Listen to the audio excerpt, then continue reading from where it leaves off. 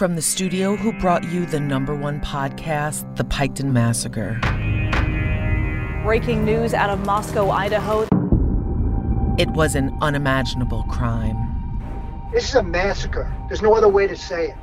Officials found 4 people dead. The victims were attacked with a large knife. It's a bloodbath. It's a crime scene investigator's nightmare. In the early morning of November 13th, 2022, 4 University of Idaho college students in the prime of their lives were found brutally stabbed to death in their home. We believe it was a targeted attack. Police investigating the mysterious murders of 4 Idaho college students now say the threat to the community may not be over. Who on earth would do something like this and why? The case would capture the nation's attention. This case received intense media scrutiny. When you read 70 theories, you can make yourself believe anything.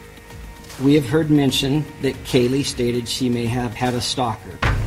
But the mystery is far from over. When you use a knife, that's very personal.